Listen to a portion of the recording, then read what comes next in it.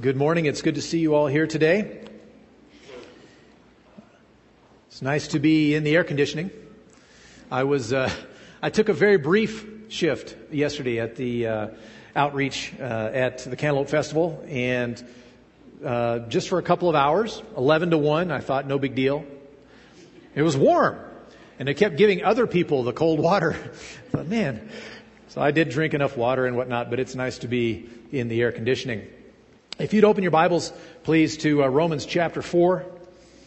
We're going to do just a few verses today, 9 through 12. And Paul is continuing on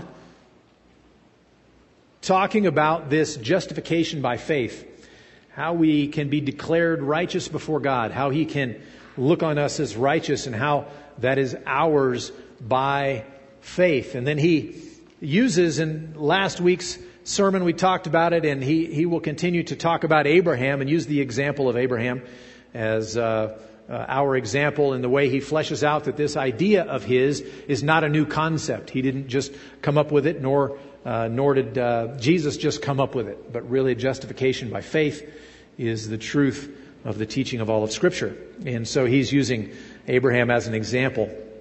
And so with that background in mind, having looked last week at Abraham and at David a little bit and things that they said or that were said about them to understand this justification by faith, he moves on in verse 9 for our passage of the day, and he says, "Is this blessing then only for the circumcised or also for the uncircumcised? For we say that faith was counted to Abraham as righteousness. How then was it counted to him? Was it before or after he had been circumcised? It was not after, but before he was circumcised. He received the sign of circumcision as a seal of the righteousness that he had by faith while he was still uncircumcised.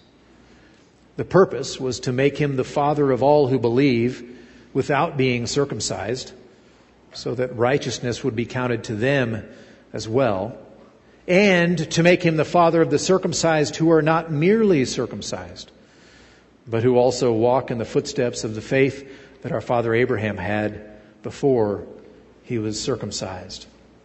Let's pray.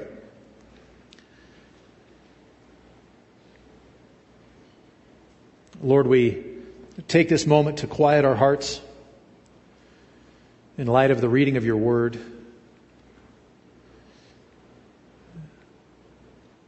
We seek your face even now. Father, we worship you this morning. You alone are God, eternal, infinite, almighty. You alone are God, and there is none like you.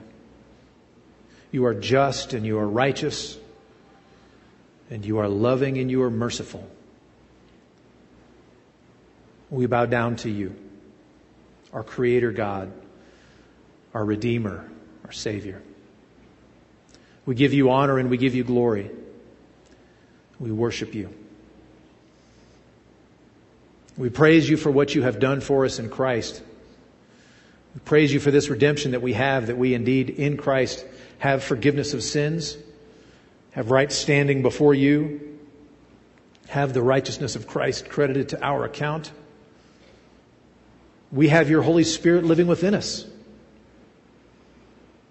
The blessings that are ours in Christ are wonderful. And we meditate on them this morning, and we praise you for them. We thank you for what you have done for us. We thank you for what you continue to do for us. And we thank you also for your word, that we have your very words given to us in book form. We can read them. We can meditate on them. We can memorize them. We can teach them, study them. Thank you that you have given us your word. And I pray this morning as we open your word and as we attempt to work through these verses, I pray that you would be honored. Pray that the truth of your word would be accurately represented. We pray that the truth of your word would be motivating to us, enlightening to us, life-giving to us. So we pray that you, by your Spirit, would take your word and work in us, even this morning. So, Father, we love you and we trust you and we offer ourselves to you this morning. We offer this time to you, and we thank you that we have a portion of our week, a portion of our Sunday set aside to come together like this, to join together in fellowship and in song, in giving, in encouragement, in exhortation, in prayer, and in the preaching of your word. So we pray that you would work even this morning, Lord. We pray in Jesus' name. Amen. So I have an odd question for you. If you have small children, it's probably not as odd a question as it might be for others, but what is your favorite color? What's your favorite color? Now we could debate that, and I could say you're wrong because you've got the wrong color, but what is your favorite color? Well, if you're like me, I have no idea. It kind of depends on what my wife's wearing. I really don't have much of an opinion. But I will tell you that for some people who are young in years and very young in years, it's very important what the person's favorite color is. And they'll say, Daddy, what's your favorite color? And I don't know. I guess today it's green. I don't really have much of an opinion. But they have an opinion. Small children have an opinion about it. And not only do they have an opinion about it, we had one of our small children assign another of our small children what their favorite color would be. I won't name any names. But one of my children had a favorite color assigned to them. But if you choose, and the reason that is the case is because if you choose a favorite color and you're amongst children, that means no one else gets to have that color as their favorite color. Because they own the rights to that color. That's their favorite color. It can't be yours also. Right? Exactly? I didn't even say her name. She spoke up for herself. But you can't own a color. And there's enough of that color to go around. It could be your favorite and my favorite. We could all have blue as our favorite color, and that would be just fine. But not if you're 4. And so the passage today deals with people being possessive of not a color, not having a color as their favorite color, but being possessive really of the right standing before God. How can you be possessive of that? It's a little bit like being possessive of that favorite color. And so we look at our passage today, and you should have an outline on your bulletin there, and there should be some blanks, and you can fill those out. And I usually try and speak that portion of the outline slowly enough that you can do so. But we start there in chapter 4 and verse 9, and we get basically the question, for whom did God intend the blessing? Look what he says there at the beginning of verse 9. He says, is this blessing then only for the circumcised? Meaning, is this blessing for the religious insiders? Is it for them? Is it only for the circumcised? Of course, if you're up to speed with the conversation that's been going on here, you know that the discussion between circumcision and uncircumcision has a lot to do with religious and even ethnic background. Right? Where did you come from? Are you a Jew? And therefore circumcision is who you are. That represents you. Of course, that was a part of religious law for the Jews. Or were you from the uncircumcision? Were you a Gentile? Were you kind of an outsider? And so we're going to see those two concepts be rubbed together today. And of course, you can think about why that topic of circumcision and uncircumcision would be a big deal, because the history of the Jews with God was ancient. Of course, Abraham was not a Jew. He was called out of a land, out of a pagan land. And even when you read in Joshua, it talks about how he was a worshiper of other gods. So he was called out of that, and he was the father of the faith. And so that kind of begins Israel's history with God. And that's a long way back. That's all the way back to chapter 12 of Genesis. So there is a big history there And along with that was circumcision from those earliest days. From the time of Abraham, circumcision was used to delineate who were the Jews and who were not. And so the history that they have is a long and rich one. So, you can't just set that stuff aside easily. When you have this conversation about God, you're going to think in terms of circumcision. And in fact, we read in Romans chapter 9 and verse 4, Paul says this, to them, that is to Israel, belong the adoption, the glory, the covenants, the giving of the law, the worship, and the promises. So there's a lot invested. There's a lot of history. And so you have the Jews as the religious insiders, and they were the ones who had walked with God as a nation all these years. And so Paul asks the question, is this blessing then only for the circumcised? In light of that long history, is the blessing of justification by faith, and that's the blessing that he's talking about there, is that blessing of justification by faith theirs only? In light of their ancient history with God. Well, what about those on the outside? What about the outsiders? He continues, is this blessing then only for the circumcised or also for the uncircumcised?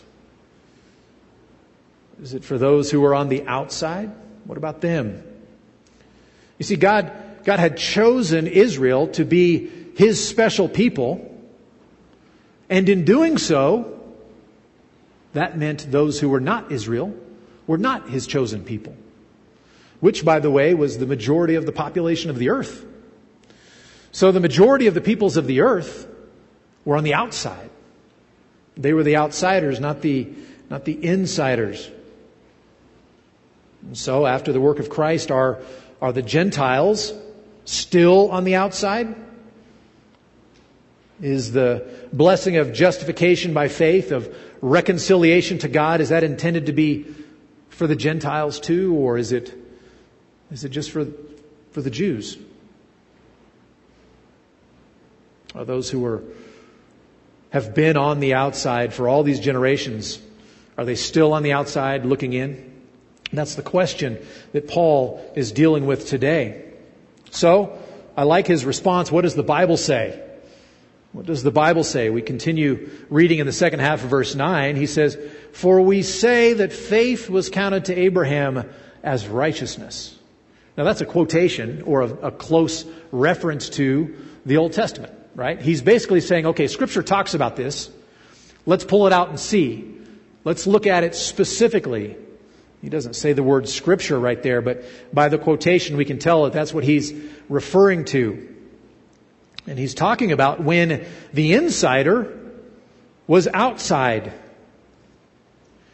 He says, "For we say that faith was counted to Abraham as righteousness." That's a quotation from the Old Testament, from the book of Genesis, chapter 15. And he's referring to that, and he says, okay, we know that. We know that faith was counted to Abraham as righteousness. By the way, he had just been talking about this in the previous paragraph. So that's the case then. Well, what about, we ask the question, when was that faith counted him as righteousness? Let's look at the passage, he says. In verse 10, he says, "How then was it counted to him? Was it before or after he had been circumcised?" So he wants to ask details. He's saying, you know that Old Testament passage, which by the way is Genesis 15, so go ahead and turn there. Genesis 15, first book of the Bible. And he wants to do a little Bible study and ask some questions about Abraham and about Abraham's justification. So he says, we know that faith was counted to Abraham as righteousness. When was that? How? Was he circumcised at the time, or was he uncircumcised? And so he goes back to Genesis 15, and we read in verses 1 through 6. "After these things, the word of the Lord came to Abram in a vision. 'Fear not, Abram, I am your shield. Your reward shall be very great.' But Abram said, 'O Lord God, what will you give me? For I continue childless, and the heir of my house is Eliezer of Damascus.'" Pause for a moment. You see, Abraham had been given promises about his progeny, about he would have children. Not just some, He would have offspring like the stars of heaven. Can't even count them. And so here, years have passed, and Abram's saying, I still don't have kids, and so I continue childless, and the heir of my house is Eliezer of Damascus. So what that means is there's another relative or another person within his household who is senior most, who would be the one who would be the heir, who would receive the inheritance. And so maybe that's him. And Abram said, behold, you've given me no offspring, and a member of my household will be my heir. And behold, the word of the Lord came to him. This man shall not be your heir. Your very own son shall be your heir.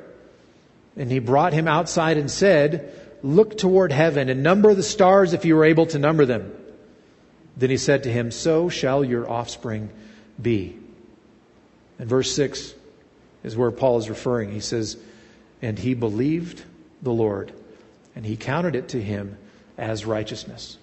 So that's the point. That's the reference that Paul is making. He didn't say, look at Genesis 15:6, but he quotes it to us. He tells us that's the passage that he's referring to there. Well, what question did he ask back in Romans 4? Was he circumcised at that point when he was declared to be righteous, or was he uncircumcised? Well, to find out when he was circumcised, we turn a couple chapters to the right and we look at Genesis 17. Genesis 17, and I'm not going to read this passage, a very important passage as the other one was, but I want to look just at verses 9, 10, and 11. So this is years later, and you'll notice he's called Abraham here. God has changed his name from Abram, that has one meaning, to Abraham, which has another meaning, and so he's referring to him by his given name at the moment. And he says, in verse 9 we read, and God said to Abraham, as for you, you shall keep my covenant, you and your offspring after you, throughout their generations. This is my covenant which you shall keep between me and you and your offspring after you. Every male among you shall be circumcised. You shall be circumcised in the flesh of your foreskins, and it shall be a sign of the covenant between me and you. So we have circumcision happening after the fact.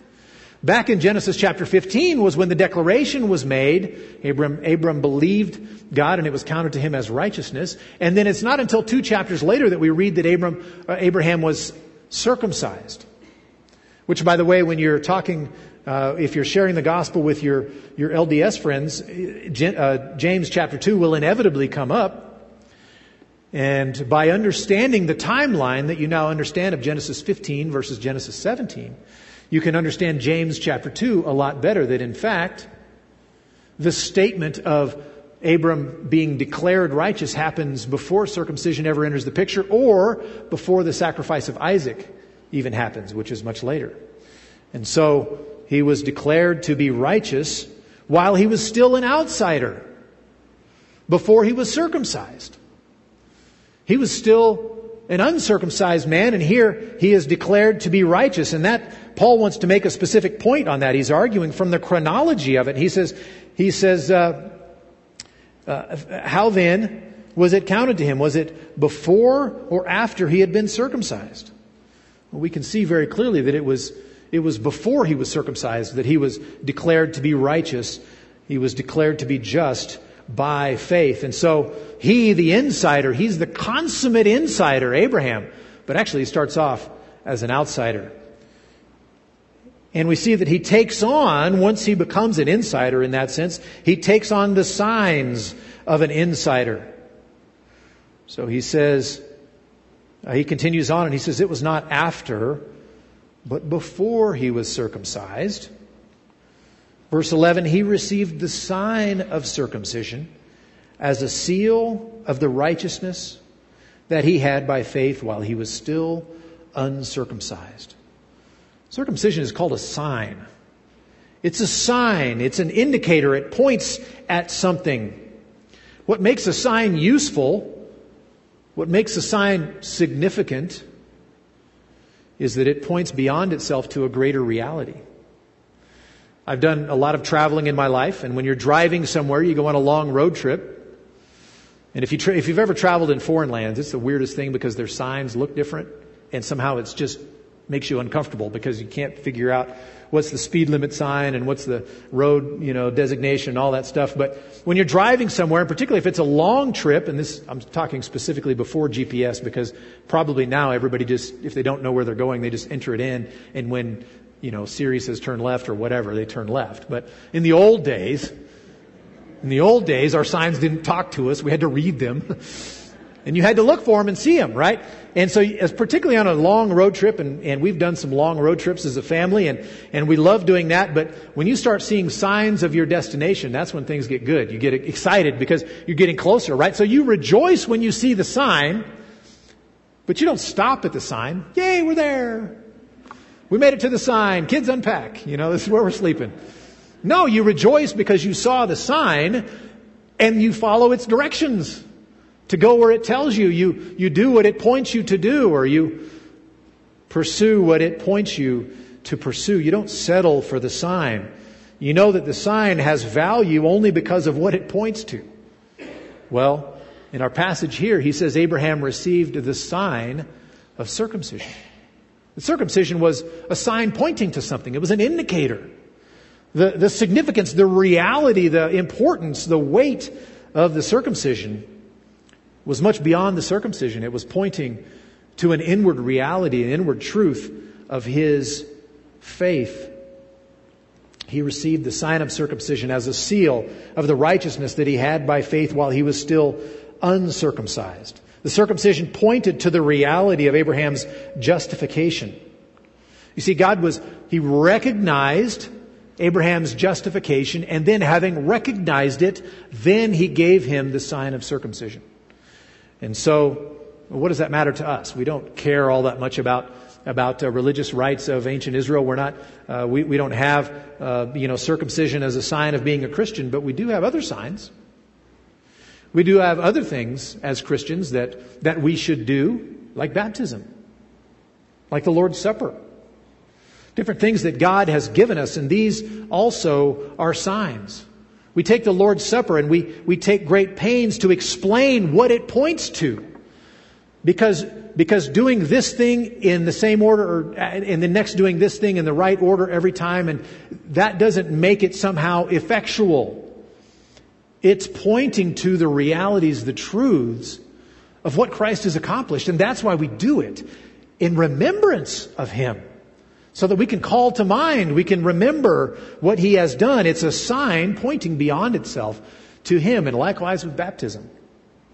We've had numerous people come to us over the years, and I'm sure Woody has, and any pastor has. People have come and asked, hey, I want to be baptized because I want to be right with God. I want to make sure I'm going to heaven.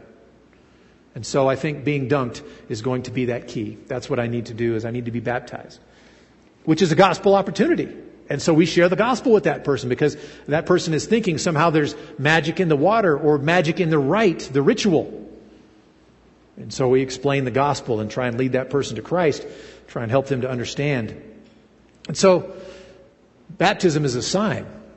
It points beyond itself, points to the reality of faith in Christ. And so the application here, I think, is relatively clear. And that's a simple one, that if you are a believer, if you have faith in Christ, you trust in Him alone for eternal life, and you've not been baptized, you need to be baptized. You need to take that sign upon yourself. Taking that sign upon yourself doesn't now make it work, so that you had to do the final thing. You had to sign on the dotted line so that you could be a believer and be right with God.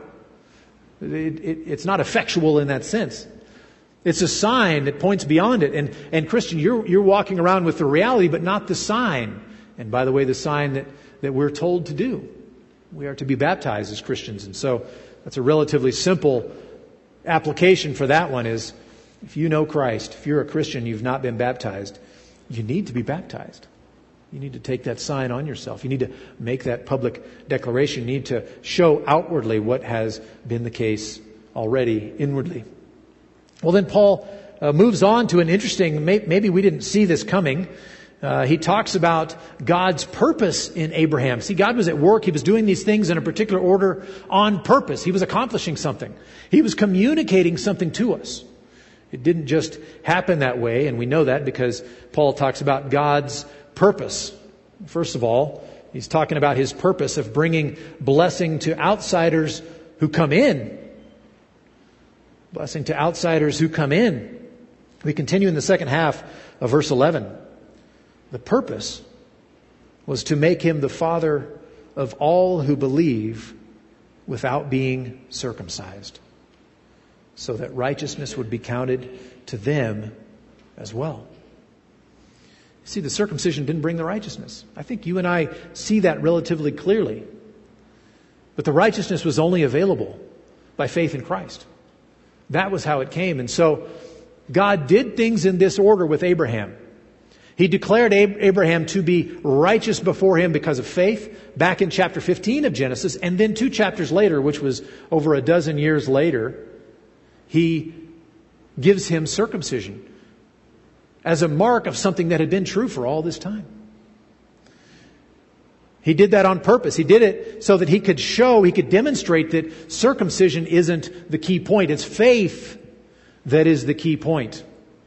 God has always, from the beginning, God has always been in the business of redeeming outsiders. Bringing people in from the outside. And I could list multiple examples from the Old Testament and the New Testament, but I'll take one from the Old Testament, Rahab. Rahab, she was a Gentile, and she was a prostitute. And God brought her in by faith. Well, in the New Testament, I'm so encouraged by the thief on the cross, hanging there right next to Jesus. What an outsider. He was rightly being punished for his crimes. And Jesus says, "You'll be with me today in paradise." So God brings in, He's been in the business of bringing in outsiders from the beginning. Now there's an awkward thing about outsiders. They don't know how things are done here. Even when you go to a new church, you move to a new place, you go into a new church and you think, I've been in church a long time. And there are still things that indicate to you that you're an outsider. We had lots of examples in our own lives when we lived in Russia.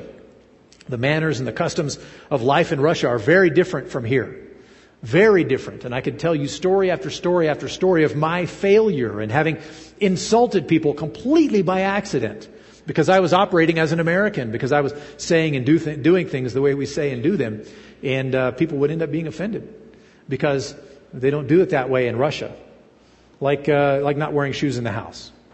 Right? That's not a big deal. Our family's half Canadian, so we're kind of used to that rule, but we've lived here a long time and you never wear shoes in the house in Russia. And what about something that happens sometimes in our culture, but happens a lot over there, and that's friends showing up unannounced.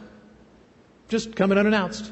We had friends, like right before we left, who had, they were a married couple and they had one son, and they showed up like at our kids' bedtime. And so it's bedtime, so our kids are in bed. They show up and they, bringing stuff for like a party. They're wanting to have a party, and it's only 8:30 at night or whatever. It's not that late, but and their poor son was, what do we do? Because he's bored out of his mind because my kids are all asleep, right? But they show up and we have a party, and it's a simple thing. We do it differently here, right? You don't shake hands across the threshold of a house. It's some bad luck or something, I don't know. But you don't open the door and, hey, how you doing, Chuck? You don't shake the hand, right? Because that's across the threshold. It's a simple one. You don't do that. But one that's a little bit more difficult is, when do you open birthday gifts at a party? Like, is that, I see Larry saying, yeah, that's different. So if kids are having a birthday party, people bring gifts. When do you open them? I'm actually kind of confused about it still, because I knew one way, the American way that I grew up with, and we went to Russia, and I believe in Russia, what they do is they collect the gifts and they say thank you very much, and they don't open them, but then the kids run off and kind of in the back room, they open them quietly by themselves, right? It's not a big thing in front of everybody, right? So I'm confused. So when someone gives me a gift now, I'm thinking, thank you. Do I open it now? Is that embarrassing? I don't know. There are a lot more things than that. By the way, I used to be a really good, my penmanship was very good. I was a good speller. And now I lost all that, because it's just cultural confusion. Blame it on cultural confusion. If we have outsiders that come in, they don't know how things are done here. Right? The person could have been a Christian for 30 years, and there are some things they may not know how we do. But there are a lot of things that if an unbeliever comes in, someone who's never been in church, what do?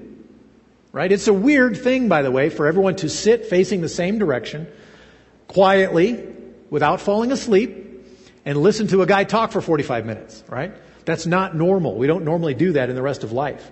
I remember when I was, the first time I ever came to church here, I was invited to sit with my friend who had invited me right exactly in the middle of this section over here. And she said, okay, I'll warn you, we sometimes clap when we sing. Don't be weirded out, right? That's what she told me. I didn't know. I'd never been to church, really. I didn't have any idea. I thought singing together was weird, right? These are some things we all do and love doing together, but the unbeliever who walks in may have no clue. And so standing up and singing next to somebody else is weird. Clapping is weird, right? I'm still not very good at that. There are insider things that we do. And so one application for this for us is that we need to be aware that as we desire to do evangelism, as we go out and seek to share the gospel with other people, they will not be like us. They won't come into the church for the first time having been Parksiders for 20 years or 10 years or at all. So we need to be aware of that. They may not dress the way we dress. Fine. We can deal with that. They may not talk the way we talk. They won't know the Christian language that we all know. Words that we say when we talk to people. They won't know that language. That will be strange to them. And that's okay. They won't know how to make small talk the way we do. They won't know when to come in and when to go out, and when the plate goes by, what's the deal with that? So we need to be aware of that. As we seek to share the gospel with other people, we need to ourselves kind of let go of some of our expectations in that regard. That it's okay if that person doesn't yet know how to clap well, or what to do with that plate, or why we sing, or any of those things. How to dress like us. We kind of need to loosen up on that perhaps. And I think as the Lord brings more and more people in, that's going to become a topic for us. It's okay for people to come in and not already be on the inside. And so God's purpose in saving Abraham in the order He did was to make him the father of those who are outsiders but who come in by faith. Those who are not circumcised, those who are not in the know but come to faith in Christ.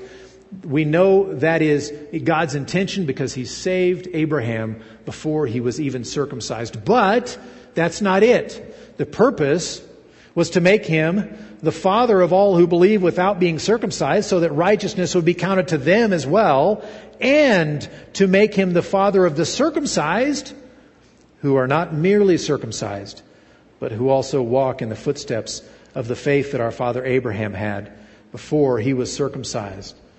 So God saved Abraham in the order in which He did, also to bring blessing to true insiders. True insiders. He says He refers to those merely circumcised, meaning those who've gone through the rituals, those who've grown up in church, as it were, those who have the religious background, the proper background. They've done the things. They look like they fit in. They look like part of the crowd. That's someone who is merely circumcised. But He came to be the father, not only of those who are circumcised, but those not merely circumcised, but who have faith in Christ, who also walk in the footsteps of the faith that our father Abraham had. You see, they grew up in a certain culture. Everybody went to synagogue. Everybody went to the temple. Everybody did the Jewish thing. They dressed the same, behaved the same. The cultural expectations were there. Kind of like, some of us may imagine the Bible Belt. You go to church because everybody goes to church. And you don't swear because people don't swear. I've been to the Bible Belt. I grew up there, and I know people do swear, but you can grow up in that context. You can look like you fit in and be merely circumcised. You've just got the outward forms. You've just got the lifestyle, but you don't have the faith. Paul would say you are merely circumcised. And I think the application for us, don't be someone that Paul would call merely circumcised. The question in our passage here is about faith. Do you know Christ? Do you put your trust in Him? Or are you tempted to put your trust in your lifestyle? Are you tempted to put your trust in your Christian heritage? Maybe Grandpa was a pastor and Dad was a pastor. Maybe you've been in church your whole life. But it's possible to have all those things in place and still be, at heart, an outsider. And so what Paul is challenging us with here is that we would have faith, that we would walk in the footsteps of the faith that Father Abraham had while he was still uncircumcised. And so that's what I want to conclude with today is that challenge. Are you truly an insider? Are you an insider at heart? Are you a believer at heart is what I mean. Do you know Him or do you just look like Him? Do you have the outward pieces in place? Maybe you've got a good moral life. Maybe you're an upstanding person. People respect you. Maybe you've been here a long time. Maybe you've been in church a long time elsewhere. But the question will come down to your faith in Christ. Do you know Him? Or are you relying upon your circumcision? I said I was almost done, but one final point of application. Nursery working was mentioned earlier. If we begin to bring more people in, as we begin to share the gospel more with people, and we see people come to church and come visit, often they will bring their kids with them. And I don't know if you know it already, but the nursery is already bursting at the seams. They can have 15, 17 kids back there. That takes a lot of workers. And if I'm an outsider and I show up and I bring my family, let's say I only have 2 for the nursery, and I see the kids swinging from the rafters because those poor adults are outnumbered, I might not be back, right? So we need to, for the sake of the outsiders, one of the things that we might need to do is volunteer in places like the nursery and in other places so that we can be serving, so that when people show up, the workers, the servers are not outnumbered, but they can deal with that new family that comes in. This is the way we get to serve other people. This is the way we get to reach out to other people. And so I would encourage you that way to pray about, consider serving in the nursery. Consider laying down your life that way for a couple hours every couple of months. Lay down your life for the sake of those who need to be sitting where you are, hearing what you are hearing.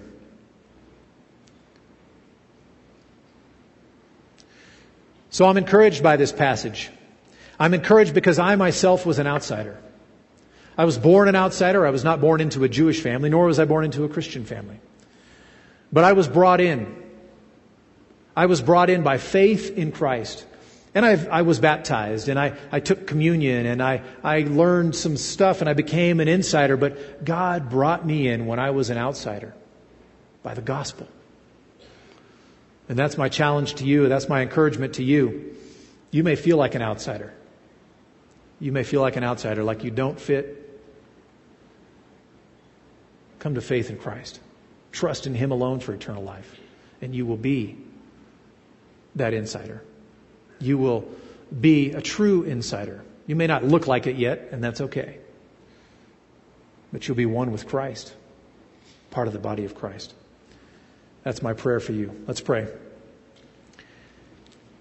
Father, I thank You, and we thank You, as the majority of us are Gentiles. We're from a non-Jewish background, and we didn't grow up as a member of the nation of Israel or anything like that for most of us. But You sent the gospel to us, and You called us to be Your own. Father, I thank You for the fact that You saved Abraham before he was circumcised. Circumcision came along. It was a marker. It was an indicator. It pointed to the reality of his faith. But he was saved while he was still uncircumcised.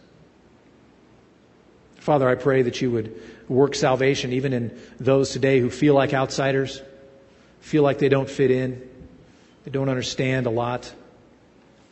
I pray that you would work salvation in the hearts of people who are really insiders, or at least they look like it. I pray that you would save some of them, those who do fit in, but they don't in their heart. Father, we rejoice that you sent Jesus, the first missionary, as it were, to come and work salvation for us, to come and die for the sins of sinners. Father, I rejoice and I praise you and I thank you and I bless your name. I pray in Jesus' name. May the peace of Christ rule in your hearts, to which indeed you were called in one body, and let us be thankful. Amen and amen. God bless you all. If you want to pray with someone, there will be a family up here to pray with you. Otherwise, you are dismissed.